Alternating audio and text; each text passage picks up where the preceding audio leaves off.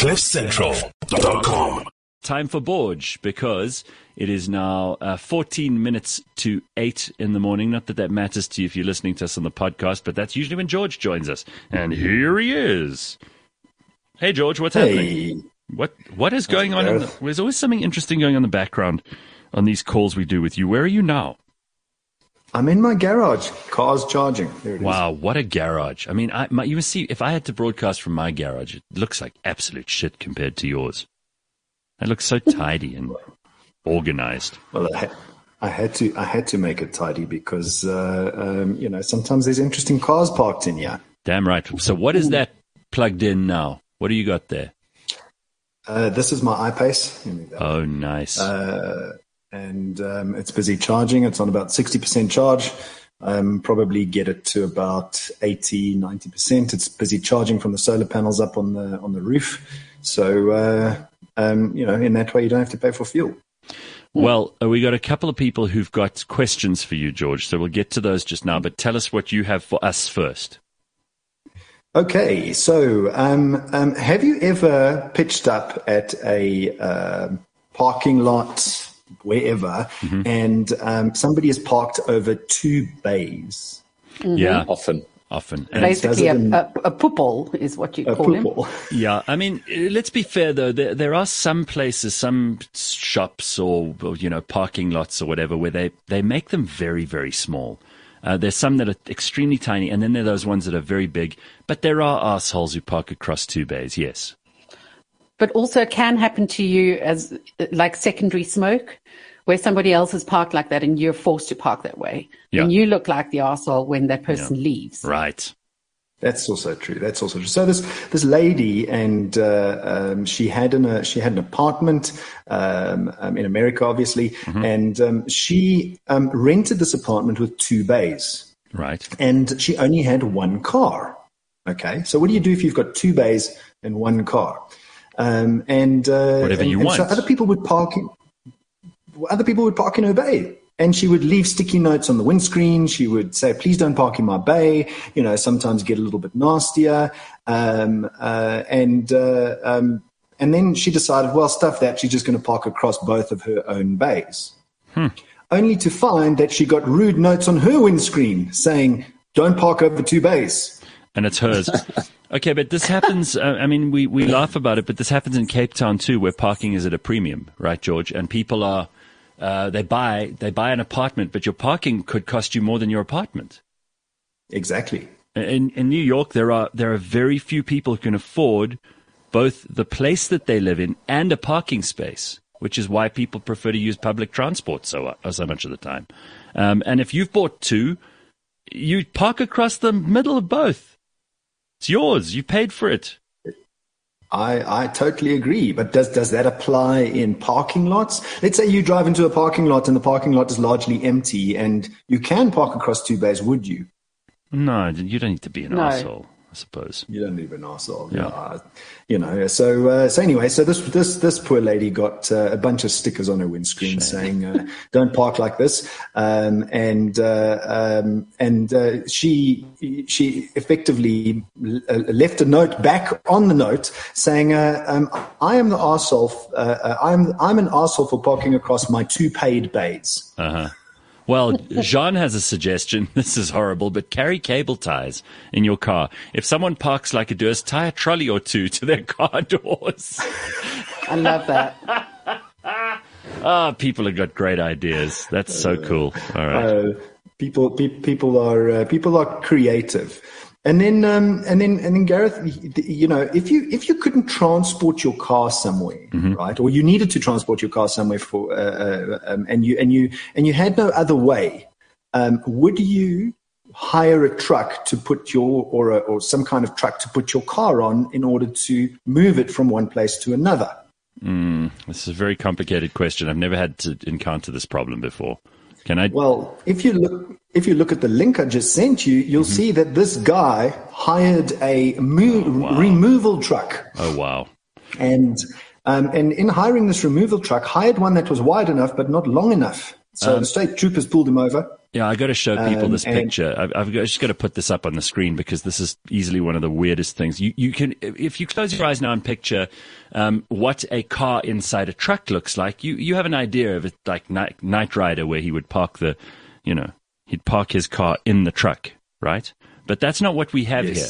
We have a U-Haul, which is like a little mini truck in America they use for moving things, and the car's half sticking out. Here's the picture. Take a look at this if you're on YouTube. You can see it's just basically up to the back. The front of the back wheel is in the U-Haul. The rest of it is hanging out of the back. The interesting thing about this particular maneuver was the only thing keeping that car inside the U-Haul was that single strap around the back of the bumper when the state troopers pulled him over. Yeah. That's great. All right, what else you got? And then a question: can your electric vehicle, can this iPace power your house?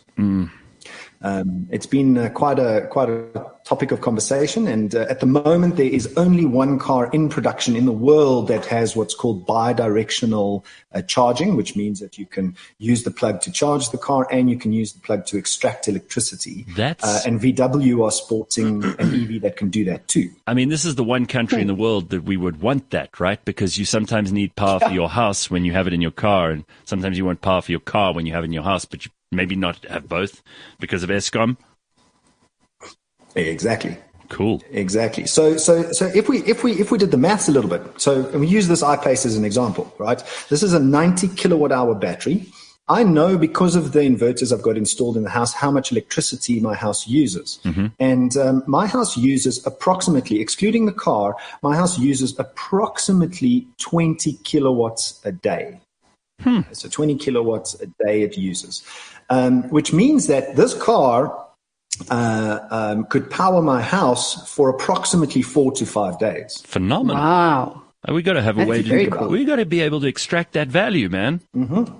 So I think, the thing of the future is to allow the cars to plug into the houses, and then there's creative things like selling the electricity back. But these cars can power a house for 2 to 3 to 4 to 5 days in most instances. Of course. Jeez, it's almost worth buying the car and then renting it out to people as like a generator during load shedding. I can imagine people, though, running out of power in their car because they plugged it into the house and the house has taken all the power. Then they can't go to the shops. Then they complain that their car has no power. So you never know. Well, you just never know. You just never know. And then you get these driver assistance systems in cars called DAS systems, driver assistance systems, which keep you in your lane. You've probably driven a car that has lane keep assist on it. You've got cruise control that keeps the distance from the car in front of you, all called driver assistance systems, and they usually most of them are level 2 self-driving systems, which means that you can't take your hands off the steering, etc. Tesla's Autopilot, as you know, is the best one in the world so far.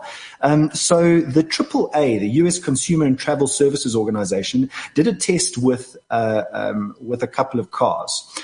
So what they did was they wanted to test these driver assistance systems, and they put the car onto the road, overtaking a dummy car traveling in the same direction as the test vehicle. Then they had one overtaking a dummy cyclist heading in the same direction. And then they did one with I just want to correct you there. Every cyclist is a dummy. No, Gareth, stop it. Sorry. I knew you would do it. I needed to say that. Sorry. And then they did the same thing in the opposite direction. So head-on collision type stuff at 40 kilometers an hour. And in the tests, the cars all avoided the cyclist as well as the dummy cyclist and the dummy car going in the same direction, but crashed into the ones in the opposite direction. So the only car that braked for the dummy coming in the opposite direction was the Tesla Model 3. It braked down to a speed of about 5 k's an hour, but still crashed into the dummy car. Sure. So there's still work to be done, basically. Yeah. There's still work to be done. Don't trust these self-driving systems entirely. If you like this iPace, for instance, has lane keep assist and adaptive cruise control, which means that it keeps it in the lane, keeps the following distance on the highway from a car in front of you. And it brakes if the car in front of you brakes. But I've had instances where the car brakes too late. I'm quicker than the car. So you should never take your eyes off the road if you are driving these systems. We're still a way off of having this perfected. I mean, ultimately, once all the cars are electric, and I mean, this is a pipe dream, it's a bit utopian to think this way now, but then obviously the machines will see the machines and then it'll be safe. But at the moment, yes, there's still too much room for human error. George, a couple of questions for you because we've got to wrap this up. So MM wants to know, George, you never mentioned that EVs should not be charged to 100% and the battery not be allowed to be depleted beyond 30%. That is to preserve battery life. Is that right? That is absolutely correct. However, like the iPace that's standing in my garage here, you don't really get access to the last 10% of the 90 kilowatt hour battery. So the car's software actually doesn't allow you to use the entire battery. And it doesn't allow you to deplete the battery to zero either. So a lot of EVs are built that way.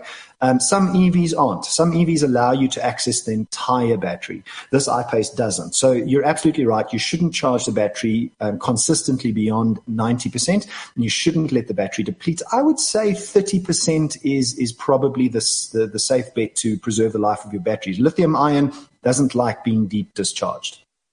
That's interesting. They don't put that in the T's and C's very often. So it's good that we're having this conversation here because, you know, we've got to refer to the good and the bad when it comes to these things. But Congo Chris wants to make an apology. I've done my homework on the SpaceX Tesla, and I mentioned that I mentioned 2 weeks ago to you because I knew you would too. It's going to be an options package for the Plaid Roadster. It's being held up.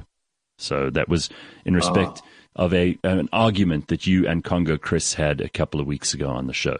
So he's just coming in to say. Well, it's not surprising. We're running out of batteries worldwide, and a lot of these cars are not coming into production. VW has sold out all of their EVs.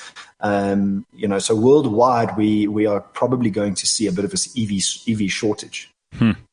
I wouldn't be surprised if that option package doesn't come. I love the idea that your car may be able to charge your house and vice versa. That's something I'd never thought of before, George, and I really think that could be a massive gap in the South African market. I mean, imagine your car does a better job than Eskom.